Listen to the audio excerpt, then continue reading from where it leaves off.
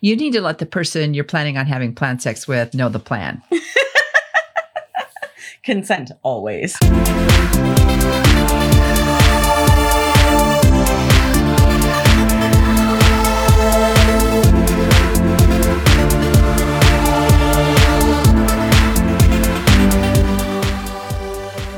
Valentine's Day is right around the corner. For those of you who love Valentine's Day, it's a day to celebrate love in all its forms.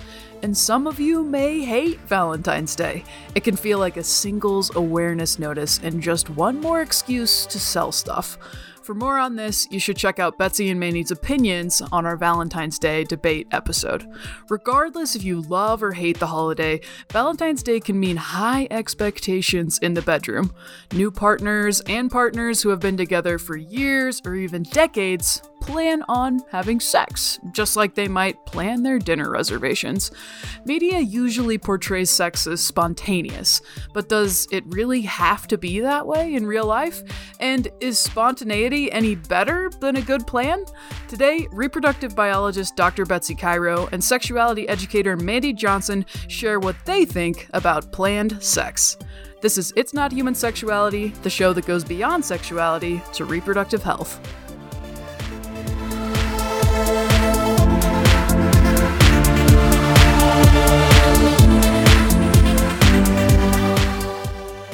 All right, Betsy. So what do you think? Planned or spontaneous sex? Is one better than the other? Well, I think they're both good. Yeah, But- they're still sex, right? Yeah.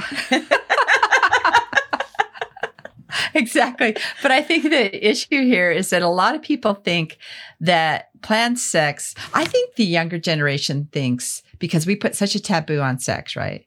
That if they have planned sex, then they have to be all in, like they're cognizant of what They can't say it just happened. it just happened, right? Yeah. So I think maybe that generation is like, well, we don't have planned sex. And then you get into the older generation of maybe college students, and the spontaneous sex is maybe hot for them because it was spur of the moment. It's in the copy room at the office or whatever, right? Yeah. And then they look at people like me, who's Put it old, in and their they're like, calendar. here's, oh, yeah. 7 o'clock on Tuesday. Right. Yeah.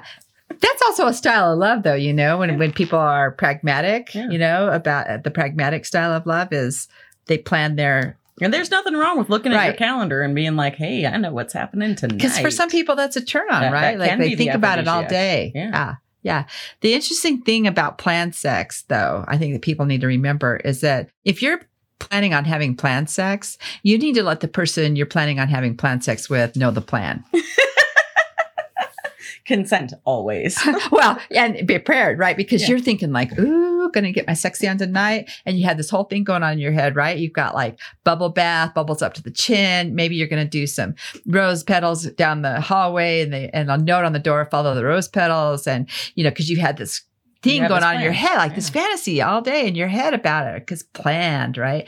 And but you didn't send the memo. And the person that you were going to have this planned sex with maybe had Different plans. bad day. Yeah, different plan.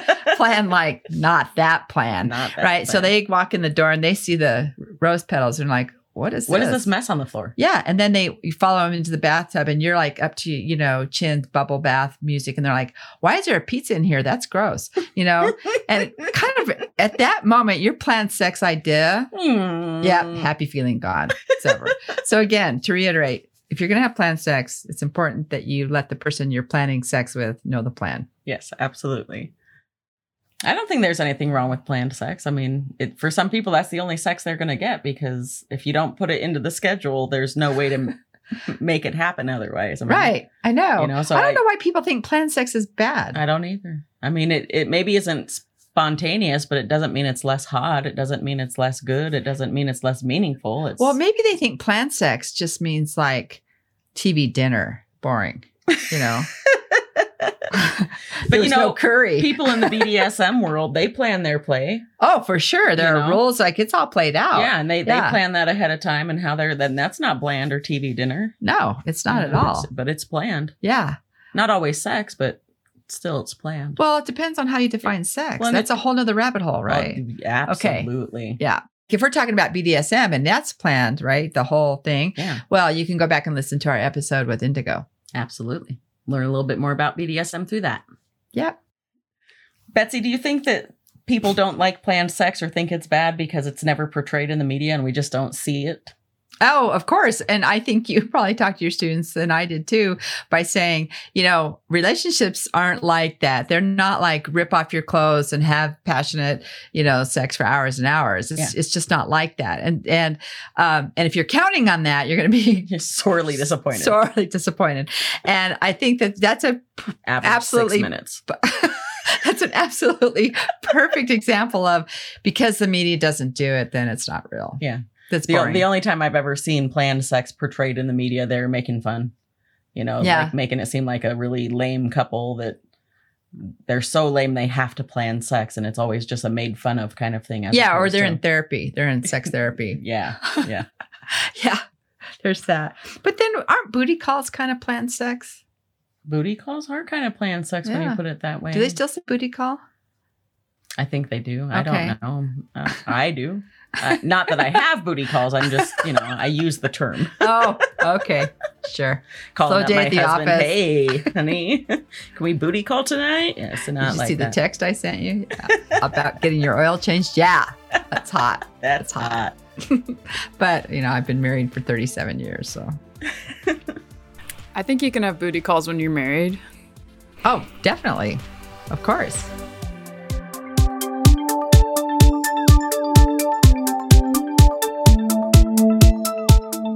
This podcast was created to promote Look Both Ways in the textbook written by Dr. Cairo. Look Both Ways is a nonprofit organization based in Loveland, Colorado, with a mission to educate our youth about their reproductive health to make informed decisions for their future. We do this by educating the educators through professional development, and we also put on free conferences for both teens and parents of teens. Textbooks used at schools are donated by Look Both Ways to eliminate the money obstacle for schools interested in piloting or adopting our curriculum and textbook. As a nonprofit, we're always fundraising and accepting donations. For more information about Look Both Ways, our fundraising efforts, getting a textbook donated to you, or to make a donation, please visit lookbothways.us. That's LOOKBOTHWAYS.US. This podcast was produced by Peach Islander Productions in Fort Collins, Colorado. This is Mandy Johnson And Dr. B, wishing you well. be sure and catch all our episodes of It's Not Human Sexuality on Spotify, Podbean, or wherever you get your podcasts.